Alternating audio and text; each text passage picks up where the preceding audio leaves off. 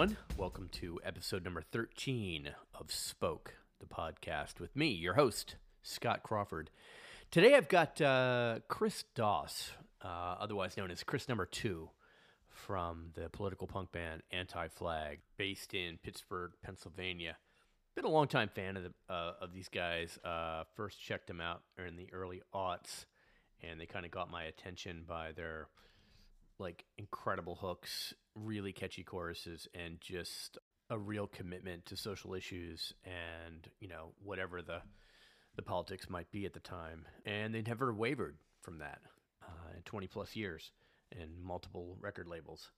So it was great to be able to sit down with Chris as the band is about to embark on a tour this fall, which I'm really looking forward to.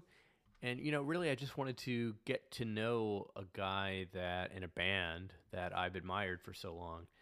And this was a real pleasure. This was a real treat. And, if you're not a fan of politics, this might not be your cup of tea. But we talk about a lot of things. We even talk about Kung Fu theater. So I think there's something in here for everyone. If you don't own it already, last year's 2020 Vision, it's the band's latest. And it's a scorcher. As always, the episode is sponsored by the fine folks over at Ka-Chunk Records in Annapolis, Maryland. Music is provided by Michael Hampton and Sohrab Habibian. We're off to an amazing start, but please continue to support this podcast and everything we're doing here. The only way we can remain successful is for your continued support. And please, if you can, rate us on Apple Podcasts. That would go a long way in helping us reach additional listeners and reach the attention of new sponsors, which, as you know, is the lifeblood of any sustainable podcast. So thanks for checking it out and enjoy it. I really did. And feel free to let me know what you think of this episode or any other for that matter. All right, here we go. Enjoy. Wanna run from the law, wanna run from the order, wanna run from the cop, wanna run from my border. This is a farewell kiss, you dog, you fucking snake. Wanna run from the law, wanna run from the order, wanna run from the cop, wanna run from my border. This is a farewell kiss, you dog, you fucking snake. Ow! I cross the middle of that, calculate the day. I know the mission hasn't been accomplished yet. 15 years of war means 100 more, and I make it where we only began. I look into the cross on the lighting night. I choose to suffocate on the smoke of our life. Maybe the answer we need won't be sold on a screen. Is it the opioids, the CIA, the CNN, the Coca-Cola in our veins? No one can see disaster staring right in our face. Is it the air we breathe, the thin water stream, the next stop forward, and the fair trade coffee? You gotta start somewhere if you wanna get nowhere. I won't believe. Hey, Chris, thanks so much for joining me on Spoke. I really appreciate it. I am happy to be here and glad that we were finally able to find each other through the internet and make Yes. this happen. So Yeah, long time fan of Anti-Flag, and you've got an upcoming tour. I'm assuming as of today it's still on, right? yeah, I mean, all of that shit there is a the conversations internally between us have kind of existed outside of whether it's CDC guideline or any of that kind of shit. There's a morality issue that we're discussing internally, because essentially the entirety of our band's life has been about carving out places for us to feel comfortable and confident in ourselves and to alleviate suffering.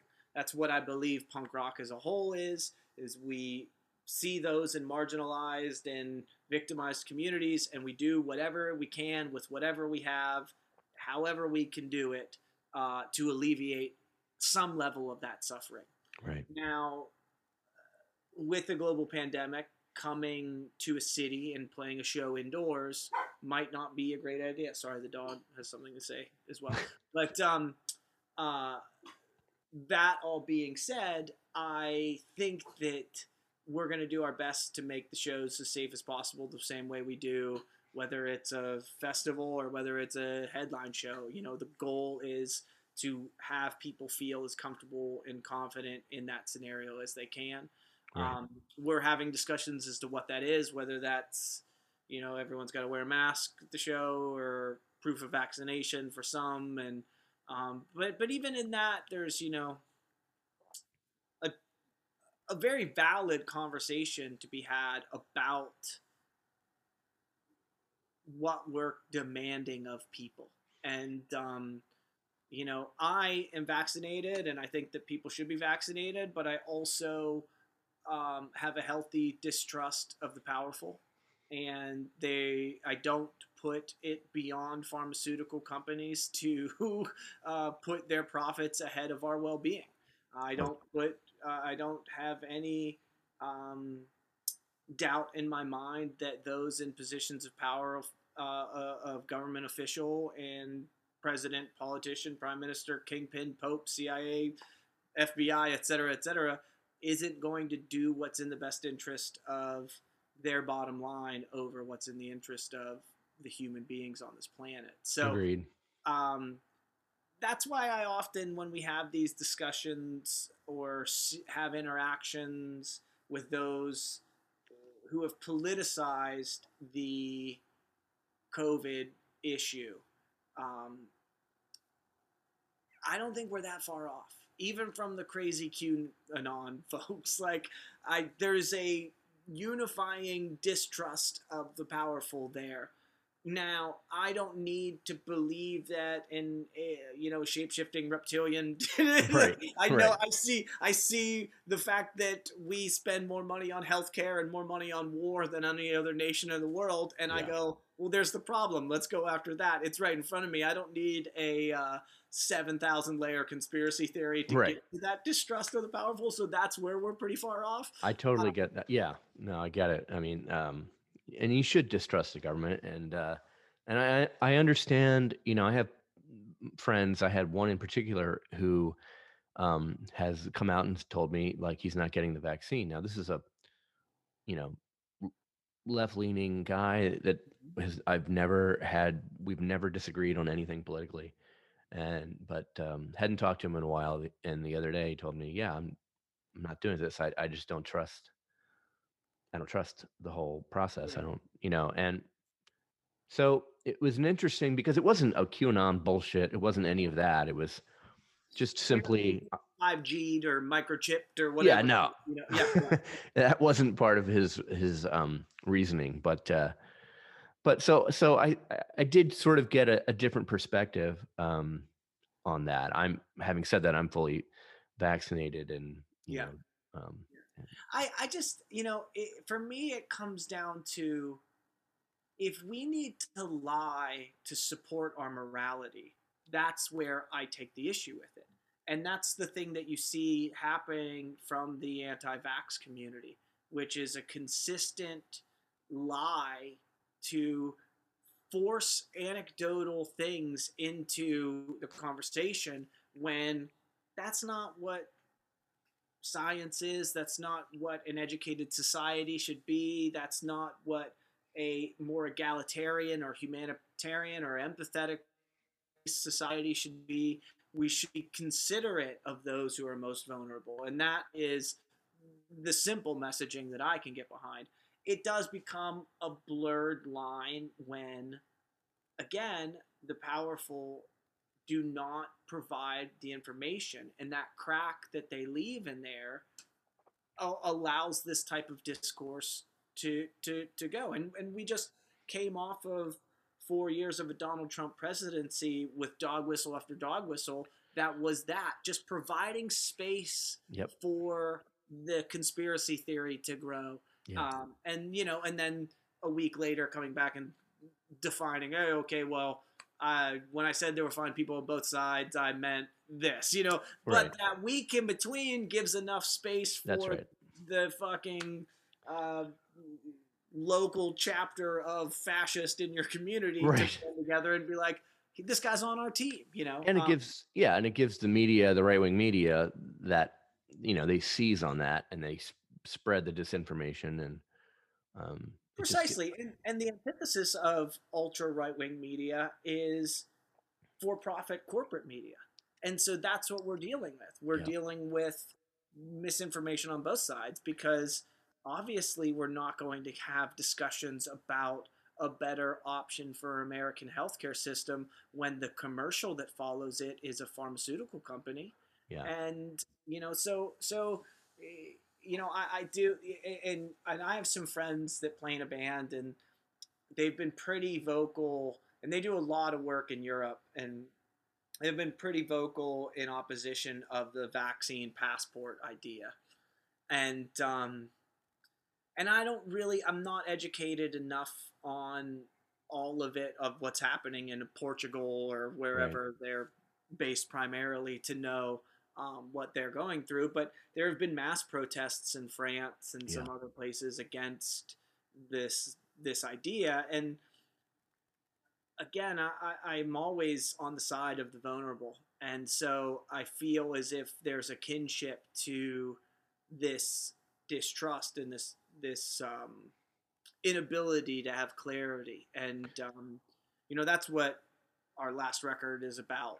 Completely, is just trying to see things clearly. There were moments in our lives where you can say, well, this is moral, this is immoral, this is black, this is white, and things are, that line is far blurrier now than it's ever been. And so navigating this world is extremely difficult, especially for young people, and especially for people that haven't built systems within their lives so that they can feel comfortable and feel okay all the time. I feel really bad for young people and young artists and everybody trying to navigate this world. But at the same time, our culture is changing, our lexicon is changing. There are growing pains that come with all of those changes. And, people like yourself and myself, we have to learn some new words, and we have to learn how to communicate in new ways. And that's all part of society advancing. So absolutely. I, as an eternal optimist, and I wouldn't play punk rock music if I didn't have that within me. I know it feels like, fuck, man, everywhere you turn, we can't just put each other first. It's all about the individual. But that's got to change. That's unsustainable. So I feel as if we are on a more virtuous path than maybe it seems. This is just the discomfort before that's my hope as well. And when it breaks my heart to watch my kids having to go through this as they approach, summer in college and summer in high school. And I mean, I don't have that many, but and it's just, I know that they're dealing with it in ways that I don't even know if they can articulate, but I know it's got to feel hopeless at times. And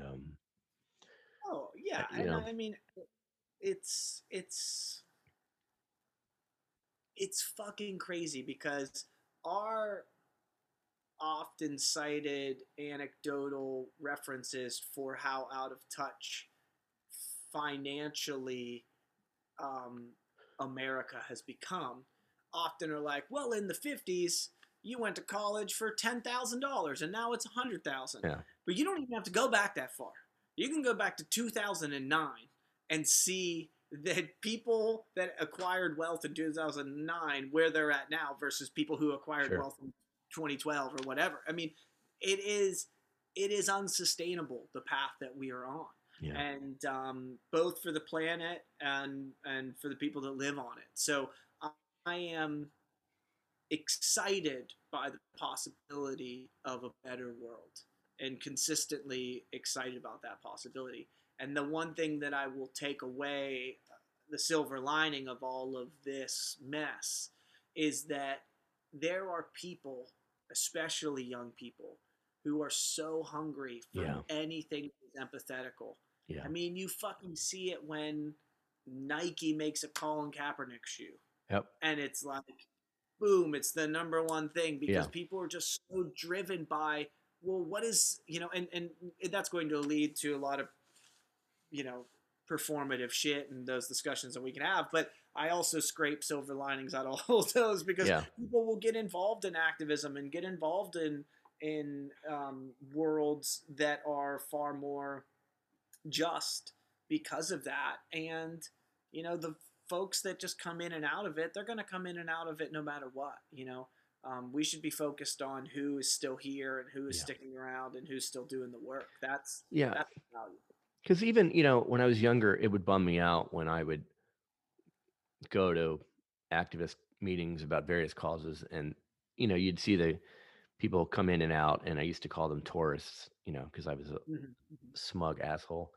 But but the but the way I look at it now is, okay, well, they decided to leave and move on to something else, but who knows what that thing is? It wasn't right for me to judge them at the time. I assume that they just got bored and moved on. Yeah. But you know, uh, the point is that you're allowed to, life is like a journey, right? So you're allowed to like be curious about something, go to a few meetings or go to one or two protests or whatever and decide it's not your thing. But I'd Yeah. like to think that it becomes, you at least think more than you Well, ever did before. yeah, I mean, and you know, it takes all of us a long time to recognize that activism isn't a competition, Yeah. and based on that, I truthfully believe that people that come in contact with this world, they they get changed forever, Yeah.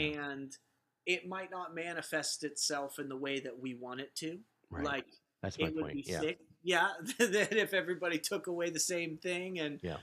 but some people just come in to the world, they experience the thing, they learn a little bit about themselves and a little bit about the world, and then they go and they're a banker, and then maybe that banker is a nice banker. Right. Because we need a nice banker every once in a while because we got a system of banks right now. Exactly. I hope that guy never has a job again in the future, but Yeah. that's my socialism showing. The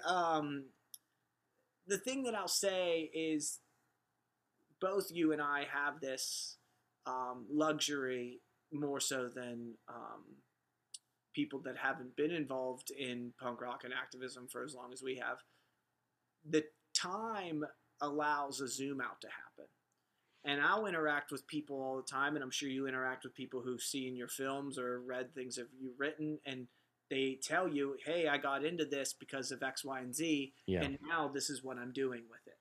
And you don't get that luxury if you started a band 6 months ago and then you go on your That's first true. tour or whatever, and you're like, well, is this working? I'm banging my head against the Yeah. wall. Does anybody care? Is this sticking?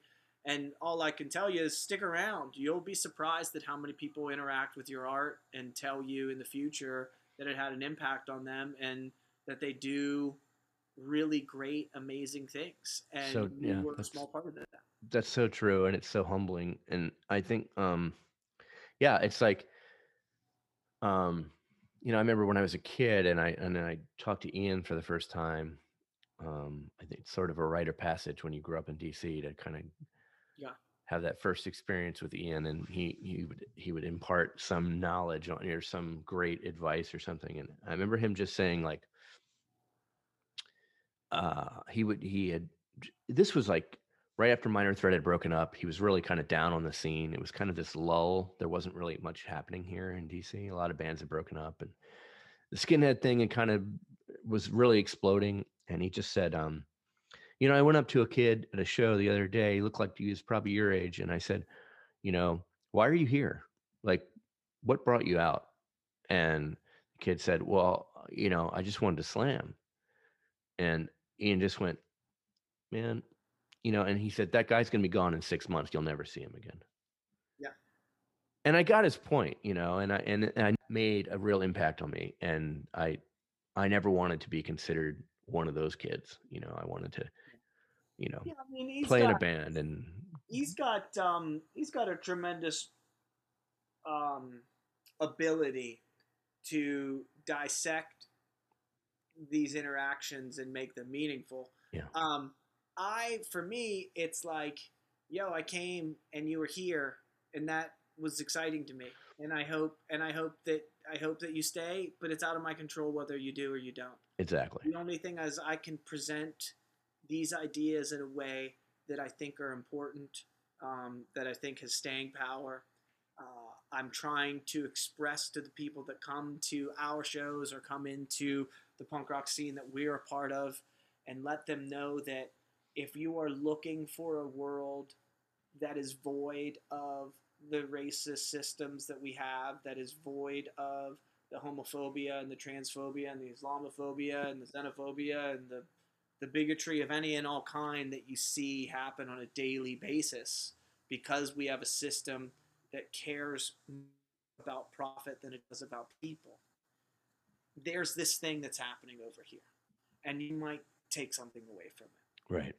Yeah. I also know that there are people that do a similar thing in a very different way, and I have no idea which way is right or which way is wrong. The Sure. only thing that I can say is that the things that are in my control, the things that changed my life, the interactions that I had at important times, all came from a community that cared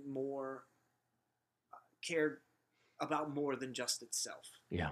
And so that's just what we try to do with our band. And I'm grateful for every day that we get to go around and do it and interact with people. But I also am just like, same way, you know, sure, you play a Warped Tour, there's a kid there who's going to come watch your show, and then you're never going to see him again, you know? But it's counterproductive for me to waste my time on that. Yeah. That's okay. You People know, that are here right now, and they're Yeah. always going to be here. And that's far more important. That relationship is way more important to me.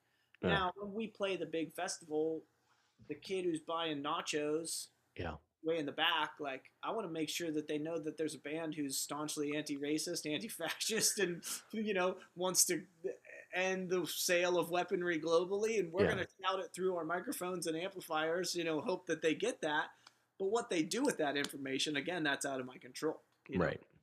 They know it exists, and hopefully it's something that they want to be a part of. Yeah, exactly. And, you know, before I talked to you this morning, I noticed a headline, and it was talking about COVID and just the war on COVID. And now there's a new war. And you think it was George Carlin that pointed out maybe 20 years ago or something that as a country, in order for us to get behind something, to want to fight it and to rally, we have to declare war on it. Have you ever noticed that? I think that's, you know, something that's very specifically American. Well, yeah, I mean, because we're a country that's been at war since our inception.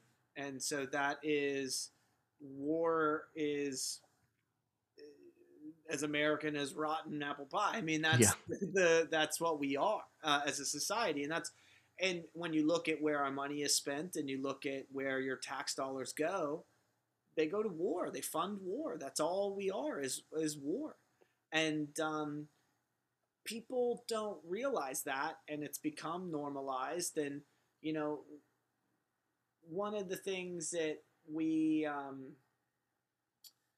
you know, had this kind of interesting realization was when we went to Crimea, or we went to the Ukraine during the Crimean conflict. And everyone in our families was like, you can't go to the Ukraine, they're at war. It's very scary there. You're going to get caught up in whatever conflict is happening there. And I'm like, do you know how at war America is? We're at war all the time. I mean, that's all we have. Yeah. And so I think that it's really interesting that you know, bring up the war on COVID, you know, similar to the war on drugs, similar to, Exactly. you know, war on terrorism. Yep. These are wars on ideas. These Yep. are, you know, this is not a winnable thing. The war on jealousy is not a thing that's gonna. That's right. But we need to use that language in order for us to kind of rally behind something in big numbers. It makes sense to the middle American. Yeah. You know, and that's ultimately, I think, what the George Carlin bit comes to is, Yeah. if you want to have your conversation make sense to somebody who, again, is worried about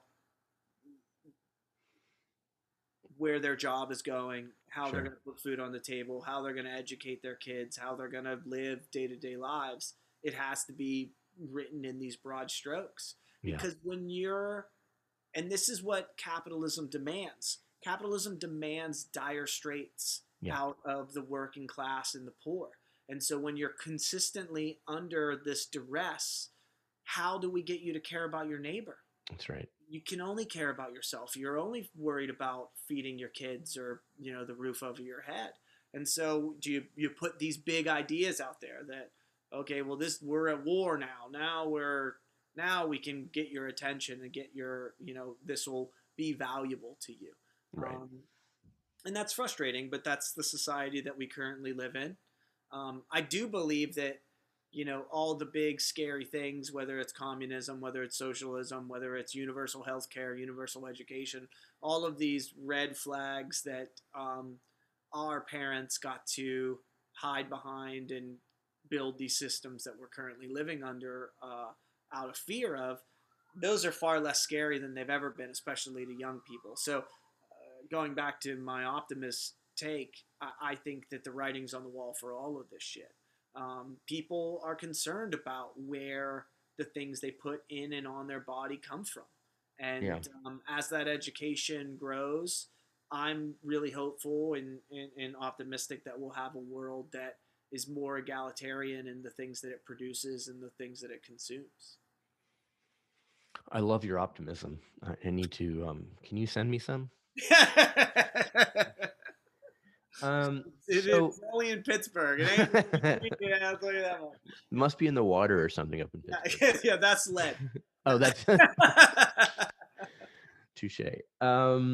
So, how do you define patriotism? Oh, that's interesting. It's become so perverted. It's not a thing that I even think about. You know,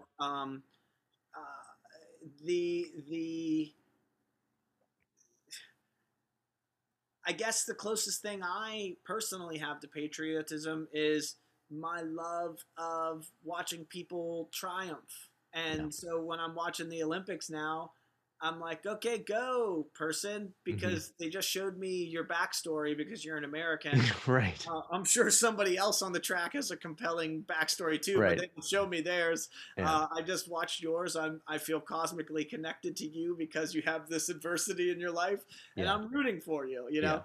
But yeah, I mean, I don't give a fuck about medal counts or, any of those type of things, but the human side of all of this stuff is very interesting to me. And so I assume that would be my definition of patriotism too, is more on the human side. Like the reason that we staunchly say we are anti-flag from Pittsburgh, Pennsylvania every time we play is a form of patriotism. We're grateful that our family is from here and that my mom was willing to come across on a boat when she was 13 years old from Italy and, do the damn thing. And that legacy and that lineage is important and valuable. I also know that, again, speaking of lexicon and new worlds, the discussion on colonialism is at an all-time high and one that is very valuable, and it's one that we've been it's a major part of the band name. It's this idea of nationalism and having this pride in where you're from when we're on stolen land. That's something that the band has been discussing from its inception, but now we're learning more about ways we can be better stewards of the earth and the planet, and you're learning a lot of those lessons from 1,000-year-old indigenous work that have laid that created that blueprint. So I think that it's interesting, the cyclical nature of all of those things, but it's kind of a long-winded answer to your question that I'm not answering. I don't really care about patriotism. Part of my point is that I'm always of the mind that dissent is a patriotic act.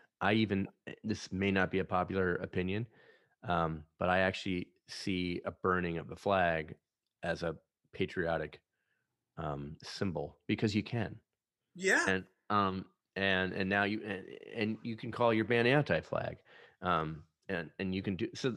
I have maybe a weird take on that, but that's just I will tell you that, you know, Anti-Flag circa 2000 was very comparable on that talking point.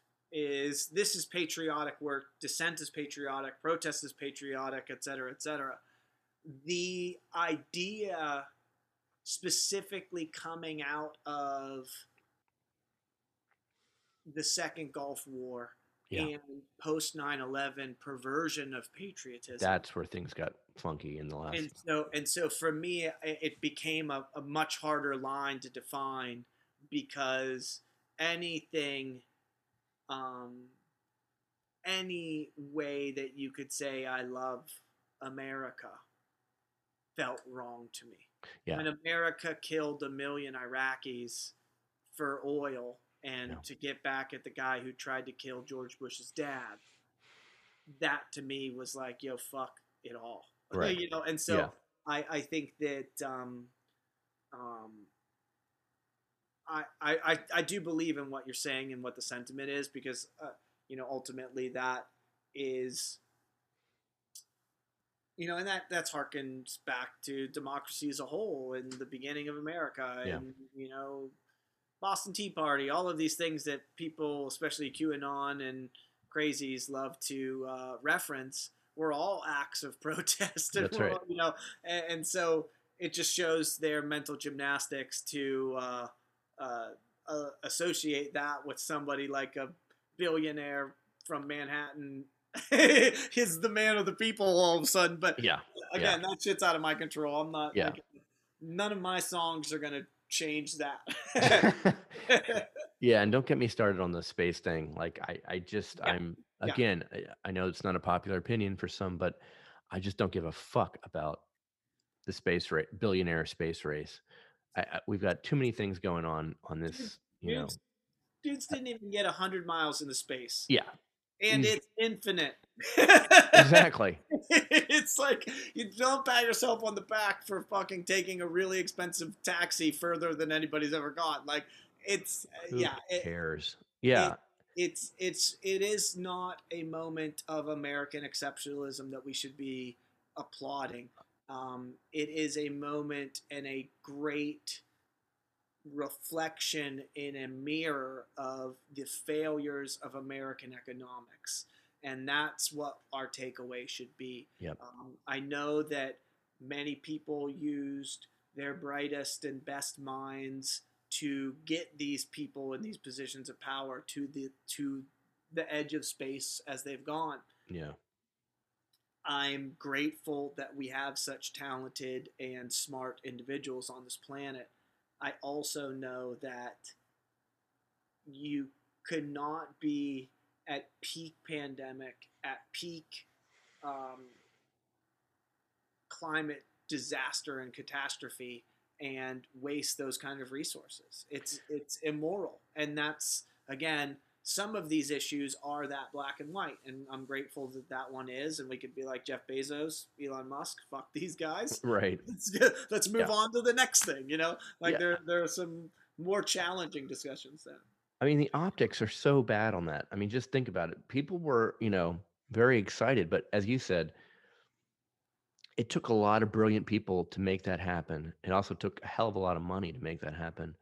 And yet, we're obsessed with it, or the media is obsessed with it. And I guess to a smaller degree, the country is, but it's just, I couldn't wrap my head around why it was so important right now. Like Yeah. right now, we've got, not to mention the fucking Amazon workers that are making I mean, yeah, that's know, it. I mean, when Homeboy comes down and he thanks.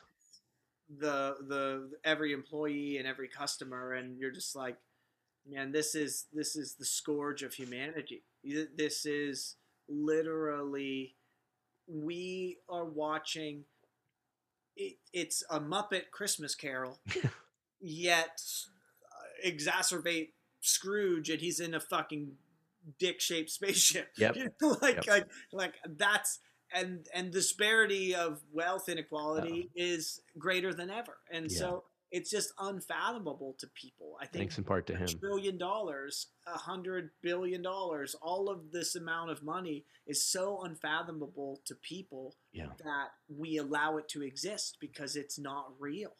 Yeah, just it's beyond our sort of comprehension. Yeah. You know, I understand maybe I wasn't of that generation. It was a generation, I guess, before me, but I can understand to some degree the romance of you know, landing on the moon and how that maybe brought the country together. But that was, first of all, that was NASA. It was not some, you know, billionaire douche nozzle, you know, and you know, there's science, but you know, but again, it's just, maybe it's just me. It's never been space travel and all of that. It's never been an interest of mine. So maybe that's part of why I'm bitching about it. But Yeah. Well, again, it's all interesting to me, and I think that the fact that we have people within who hold it within their wherewithal to put human beings into space is an incredible feat. sure. We can do both. We can feed the hungry and Yeah. house the houseless and still put a person in a penis shaped rocket and bring them home. Like For sure. they're But we're not, just not doing it. we're just not doing, we're active. And that's the immorality of the billionaire in 2021 is you have the ability to solve this problem and you're actively choosing not to. That is the immorality of American politics in 2021. You have the ability to build 2 less bombs and feed this many people. You have the ability to give health care to this many people if you don't build this plane, but you are actively choosing profit over humans.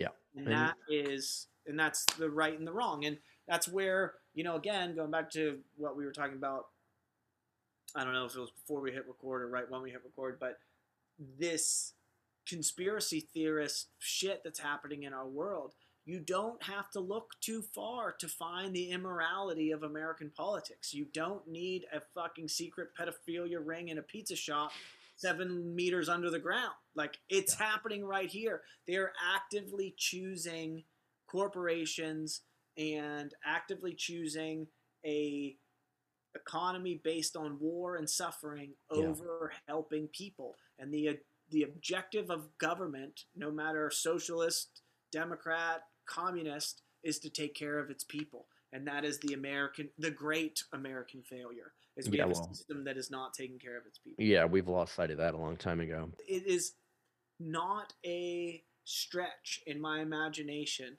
to go to a person in Ohio who is voting for a Donald Trump over a Joe Biden or over a Bernie Sanders or over an anybody, because Donald Trump says, I'm going to build a wall and save your job, because all they want to do is take care of their family and keep a roof over their head, the same way a person would walk 1,000 miles with their kid to cross a border. Yeah. Because you're doing whatever you can with whatever you can, however you can, to alleviate suffering. So I feel like we're not far off in this. And that comes back to my initial take of optimism, is that these things aren't vacuum problems. And if people are given the option, I truly believe they'll do the right thing. It's just that morality is becoming increasingly more difficult to see in an age of disinformation, in an age of COVID, in an age of whatever the fuck we're going to be living through next. No, it's true.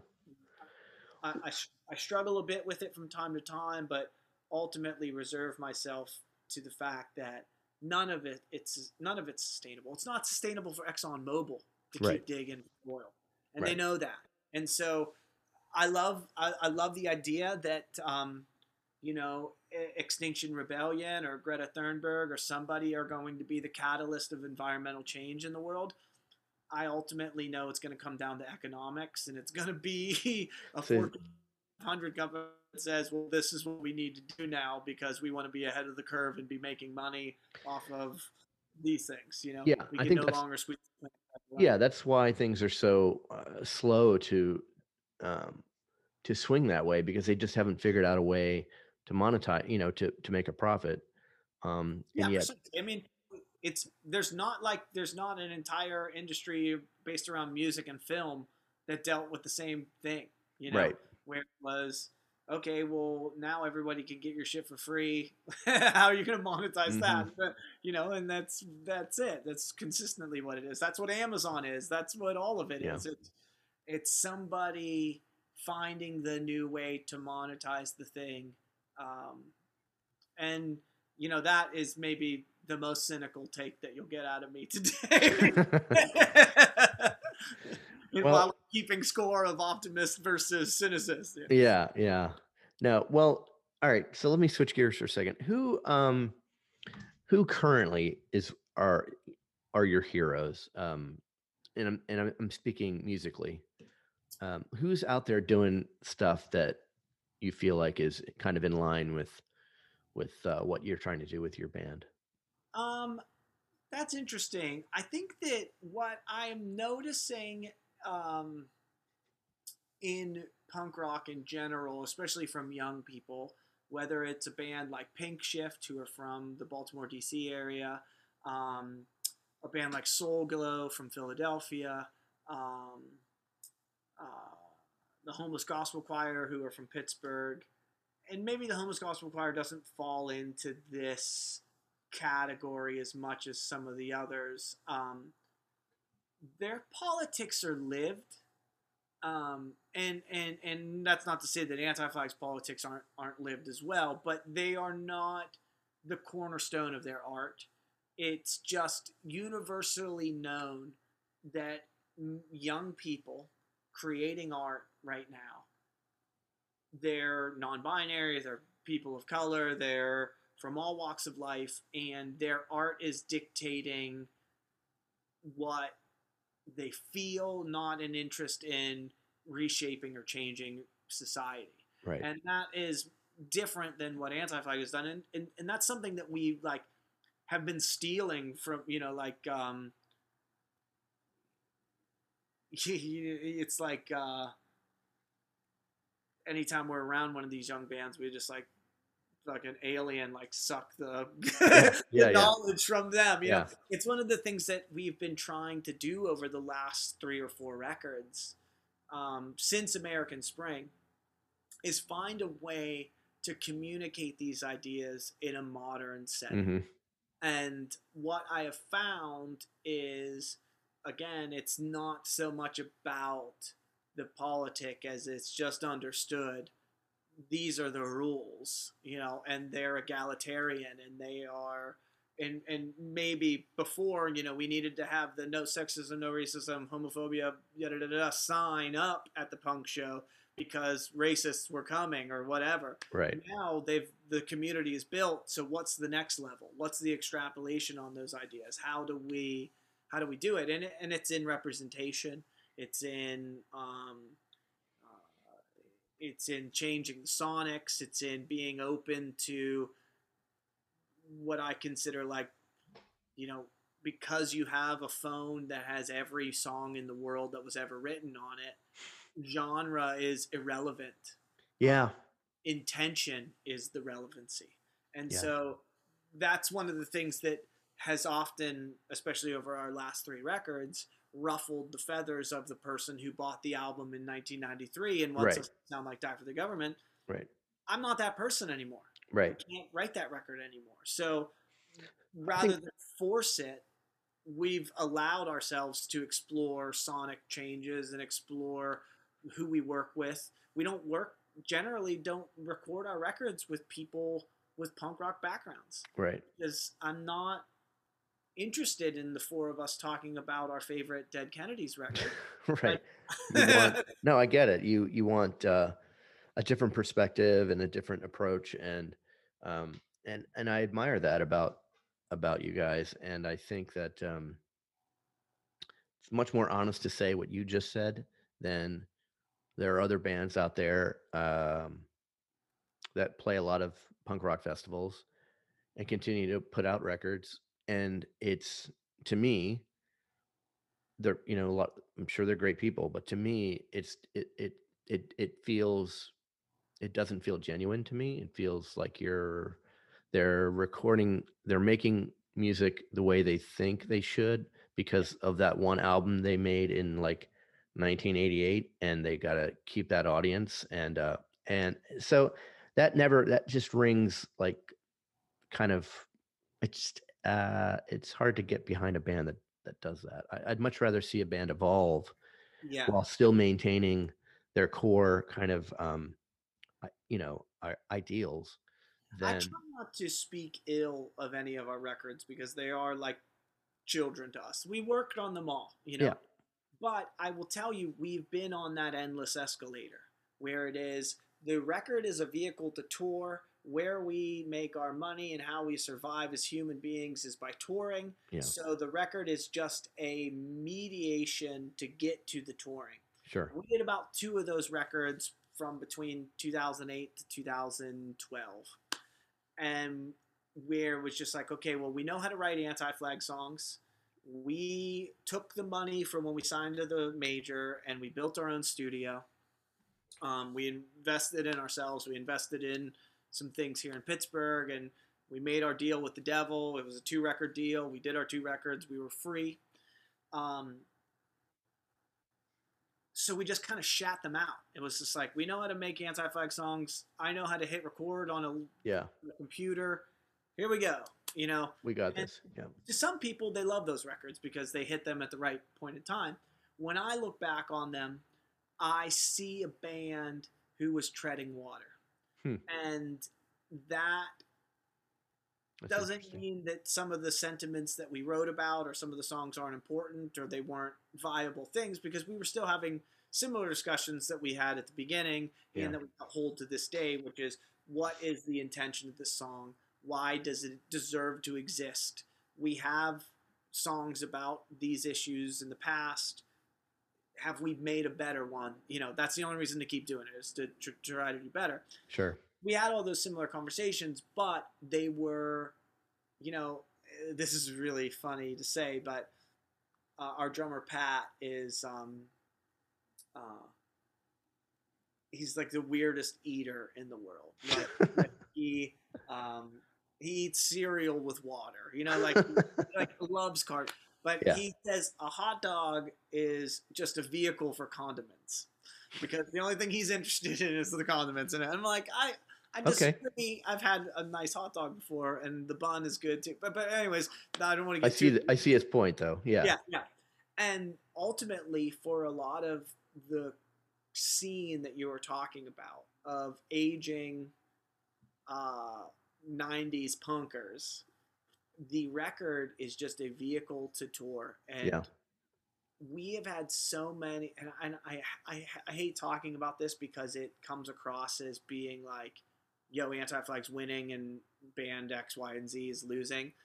It's not a competition. I don't believe that at all. We've also never had a huge record.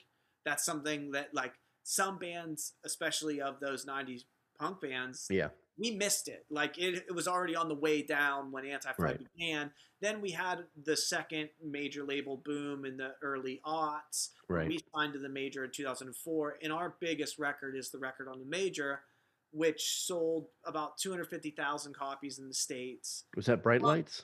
No, that was For Blood and Empire. Oh, okay. Our second biggest record is The Terror State, which sold 210,000 copies. And, from that, our last 2 records are our most streamed records. So it's we don't have this one album that sold 500,000 copies and then we've just been chasing that same thing. Sure.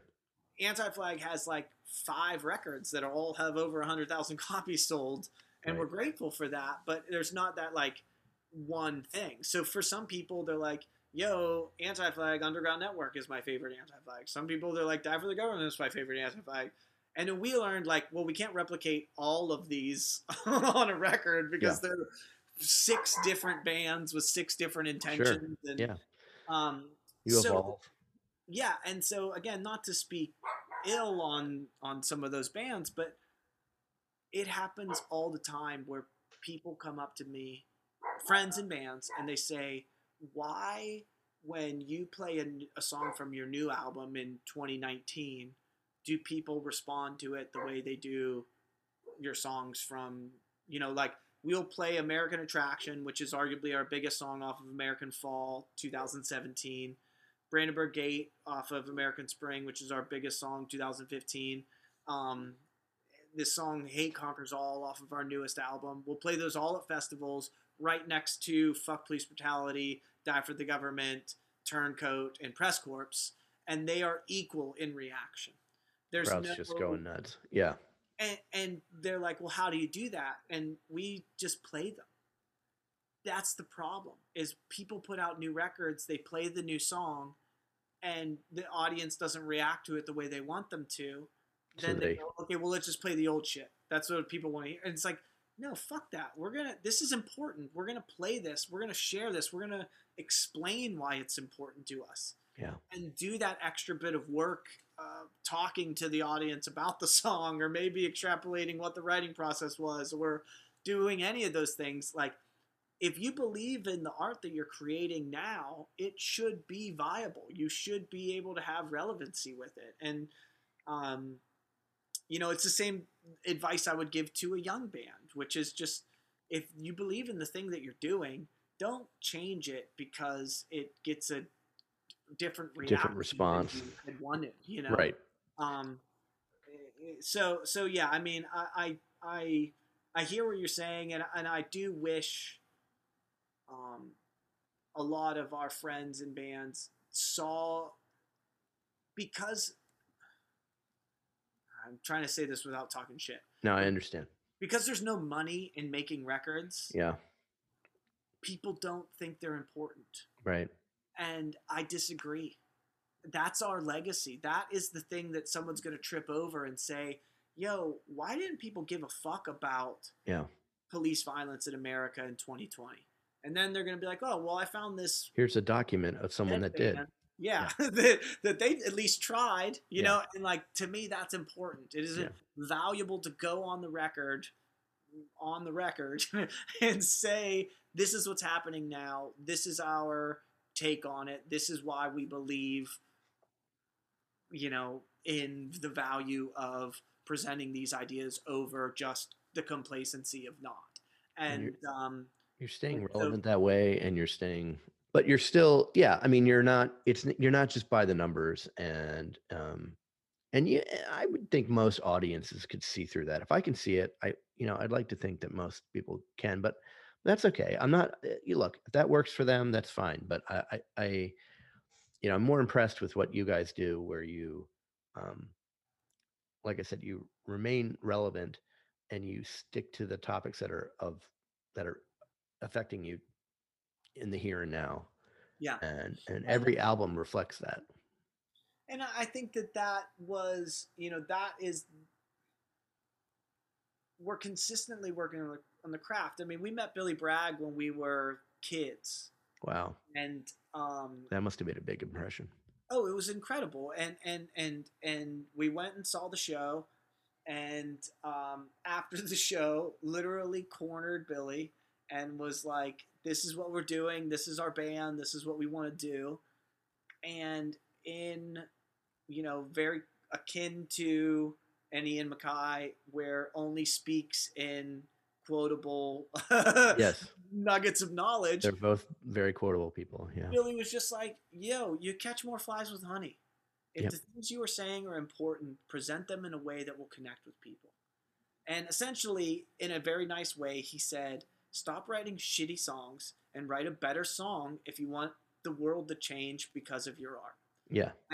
Or if you want people to be attracted to your art, and then find an army of people that are going to change the world. Right. And that's all we've been doing every day. Every record is like, how do we write a better song than we wrote before?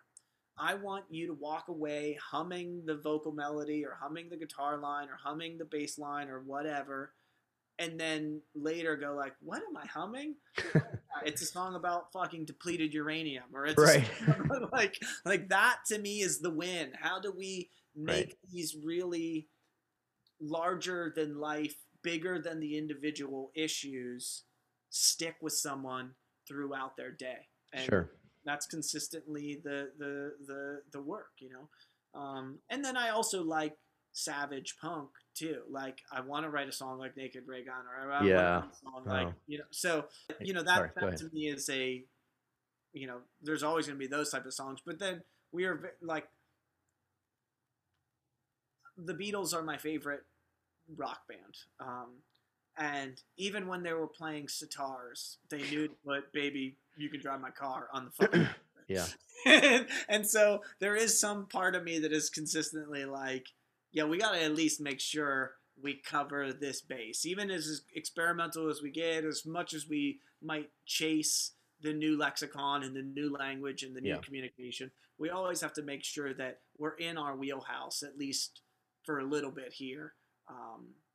And you know, how it's received and how it gets shared, all of that stuff's a little bit out of our control. The only thing we can control is what it is and what it looks like and how it feels. You've always got the hooks. The hooks are always there. And they're monster hooks, by the way. Your flies with honey. Yeah. Thanks, Billy. Thank you. Yeah, he's responsible for all of that. That's right. So, all right. Very serious question. I've seen the photos. I've seen the live footage. How the hell do you get so much height on your jumps? Is there like a trampoline behind your bass rig or something? Oh, no trampoline. Sometimes I wish there was. It would be a lot easier. So I don't know when it was. It was somewhere, I don't know, must have been 2001 or 2. We played with a band who shall remain nameless. Okay. But they played their show, and at the end of their show, the singer climbed on top of the bass cabinet and climbed on top of something else, and he was up pretty high. And it was a very climactic end to the show. And then the song finished, and he proceeded to climb down. And I said to myself, if I ever find myself on top of something, I'm leaping off of it. It doesn't matter how high it is, what the repercussions are. I will never have this climactic moment and then climb down, scurry down. Yeah. So a lot of what you see and a lot of what is presented is just various things that I've found, I've climbed, and then I get up there and I go, fuck, I have this rule from when I was 17 and now I ain't 17 anymore. So it's consistently about, I hope that my knees last one more of these, you know. That's I want you to break your hip or anything. Yeah, I mean, that's coming. That's coming. During the pandemic, I have been taking Kung Fu lessons. Oh, really? So I'm actually... Tell me about that. Yeah, it's... So the thing I got into or rekindled my love of Kung Fu films. Everybody was Kung Fu fighting. Those kids were fast as lightning. In fact, it was a little bit frightening. Yeah. And I've always been fascinated with like Kung Fu aesthetics and in China and Shaolin specifically. And so I started virtually taking lessons from a 34th generation Shaolin master. Whoa. And I started really heavily. I was doing 2 hours a day, 5 days a week for 8 months, maybe 9 months straight. And now I'm down to about 1 hour a day, 3-4 times a week with them. And it's awesome. I mean, I'm considerably more limber. Considerably more limber, but the thing the breathing techniques and the qigong and the ability to take it in and see and process the world and then evacuate the negativity. That's been that was my least as far as reasons why I started doing Kung Fu, that was the number 10 reason why, and it's become the number 1 benefit of it.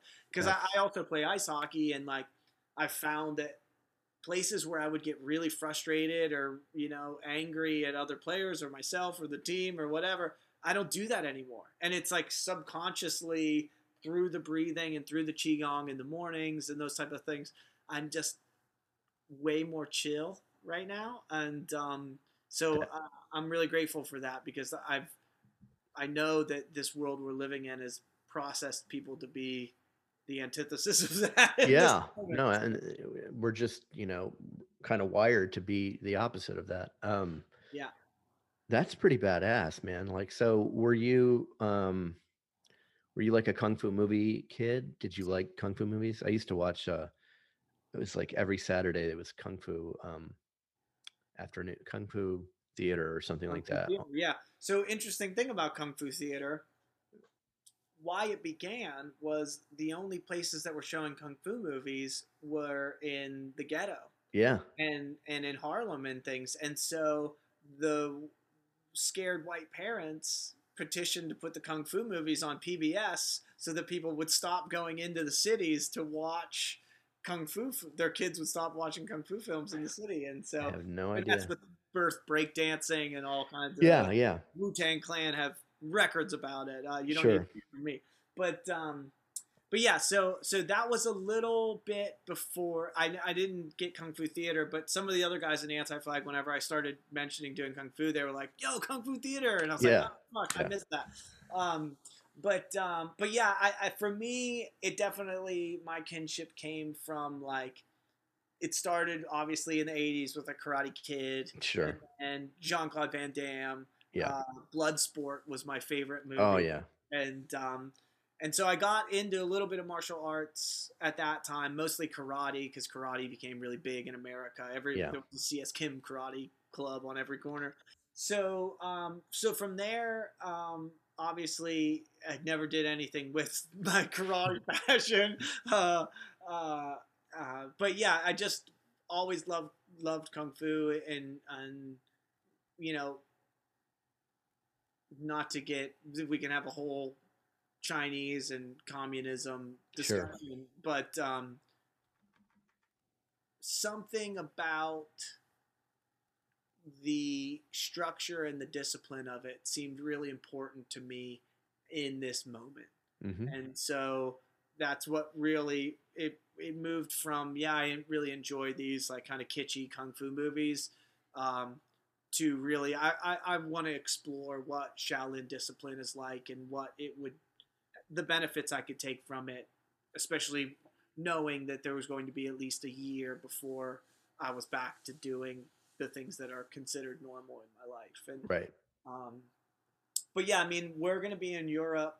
My Shifu master is based in Northern Ireland, and we're going to have a couple weeks off during our next summer European tour. So I'm going to go and train and live there for a few weeks. And nice. That'll be the culmination of this Kung Fu path I'm on, is go there, actually get beat up by the master, not just virtually, and see how you hold up. Exactly. That might be the end of my Kung Fu trip. Right, exactly. This ain't for me. Yeah, so we'll see. Can we do like a pay-per-view on that? Because I Nobody wants to see me cry. I'd pay for it. Not to see you cry. I don't want to see you cry, but but no, that's great. So last question. So you've been at this over 20 years. I'm sure you've met, tons of people you admire over the years. And I learned a long time ago a writer gave me some advice one time, and it wasn't like, it hasn't been already said before, but be careful when you meet your heroes. And I learned that early on. I met a few folks that I really admired, and they turned out to just not be what I had hoped they would be. So, I'm just wondering if you've met, heroes that you've admired and they maintained Like they didn't let you down. Like Yeah. Yeah. that was a really clunky way of asking the question, but No, I've been fortunate enough that most of the people that I've interacted with on that level um, have not let me down in a personal capacity in that moment. They've maybe let me down later. Like, I love the Dead Kennedys. Um, I still love Jello Biafra. I wasn't stoked when they're like, "Go Mitt Romney," like what beef aside between alternative tentacles and that side. I just don't like the Dead Kennedys being on the internet at 70 years old and C fucking sorry. yeah. Say that again. Um, Let's just have you say that yeah, again. I was just saying that I wasn't happy to see the Dead Kennedys tweet about Mitt Romney and that they were grateful that he went against Trump or whatever it was. You don't get absolved of your sins in American politics just because you don't like Donald Trump. But whether it's what side of the line you're on, you're like, I'm pro Jello, I'm Yeah. anti rest of the Dead Kennedys or whatever. Right. Like I never prescribed to all of that because there were a lot of ins and outs in that, and I don't know up from down, Sure. Sure. But I did, being a bass player, for me, meeting those guys in the Dead Kennedys and how important they are in their musicality was like that's probably the most overlooked thing about the Dead Kennedys is they were supremely the greatest players out of all of the punk rock bands that were happening. East Bay Ray was phenomenal. And DH is an incredible drummer. Yep. Yeah, so it just was, it's often overlooked, and that's a long-winded way to say that for the most part, the people that I've interacted with have all been good. But I've also learned because of my own failures at communication in these instances that it is 99.9% about the timing of when you have these interactions. When somebody comes up to me after a show and spills their beer on me and hugs me really hard and slaps my back and physically hurts me, and then I go like, what the fuck? And I lose my cool, and then that person goes, oh, I met Chris from Anti-Flag, he was an asshole. And I'm like, but you didn't tell everybody that you beat on me and spilled a beer on me. And, but I've learned like, oh shit, like you have to be in the right headspace. Yeah. Post show, dripping with sweat, in the peak of the adrenaline that goes into discussing these ideas and playing and performing.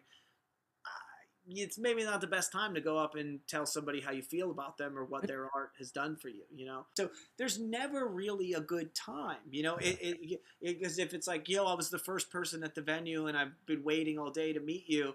It's like, well, this sucks for us because we haven't showered and we feel like shit and we've just been arguing for 4 hours and we've been in traffic. And then we have to talk to the person who probably cares the most about everybody else. And that's a really delicate relationship. So I've consistently tried to be better at that and more cognizant of that and to be kinder.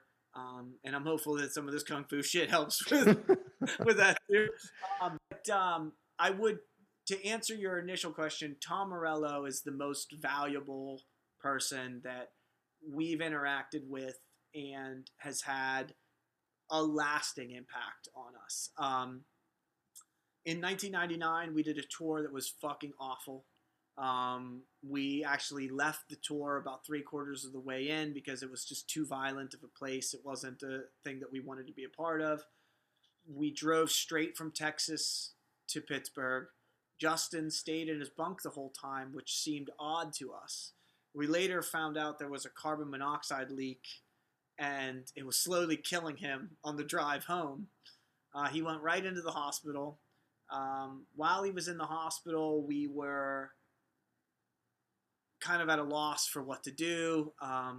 We were concerned. So we thought we would do a kind thing, and we went to his parents' house to rake their leaves because that was one of the things that he would have done off tour. we're raking the leaves, and I jokingly say, "Hey, I saw this video from this band, Rage Against the Machine. They seem like a band we should play with." Yeah. And this was '99. I was 17 at the time, and Yeah. the other guys in the band just laughed, and they were like, "That's a band on MTV. They're not going to take us on tour. What are you Right. talking about?" And Pat made a joke. He said, "Well, why don't you call Greg, who worked at Go Kart Records, who was our label at the time? Why don't you call Greg and see if he maybe knows somebody who you could confess your love to Rage Against the Machine for?" So I said, "Okay, I'm going to do that." I called Greg at Go Kart. I left a message. I later got a phone call from Greg, and he says, "Hey, Chris, I just got off the phone with Tom from Rage Against the Machine. He likes your band, and they want to take you on tour." And I said, "Oh, that's awesome. You got my message." And he said, "What?" And I said, "I called earlier today to ask you to call someone from Rage Against the Machine." So apparently, unbeknownst to us, Tom had been trying to track us down to invite us on the Battle Los Angeles tour. And he finally found us, and happened to be the same day. And Wow. we've become great friends. And he's appeared on a handful of our songs, and he's just our band mentor. Every decision we make, from signing to the major to the songs that make it on our records today, he gets them before anybody else, and he chimes in, and he still gives a fuck. And he didn't have to. He's done the work he's needed to do. His legacy is forever cemented. But the thing that I say when I talk about Tom is he's not only the best musician I know, he's the smartest person I know. Not just because he went to Harvard, but because he also has survived rock and roll for this long, and the life that he's led. And I'm grateful for his expertise. And one of the biggest lessons is that when I text, he writes back. And I have a lot of friends who have a lot less going on in their lives, and they don't text me back as well as he does. And so I consistently try to think about that for the way I interact with people who have questions or want to talk about music. And it's never about what he can get out of it. It's always about, this is what I've learned. This is what I would do if I were you. But it's up to you in the end. And that's a very valuable lesson we've gotten from Tom. Yeah, he's really without equal. I think musically speaking, and just what he's done with his career, what he's done with the band, and his solo stuff, and his work with Jail Guitar Doors, and all that stuff. And he lives it, and got a lot of admiration for him. Yeah. A good guy to have in your corner.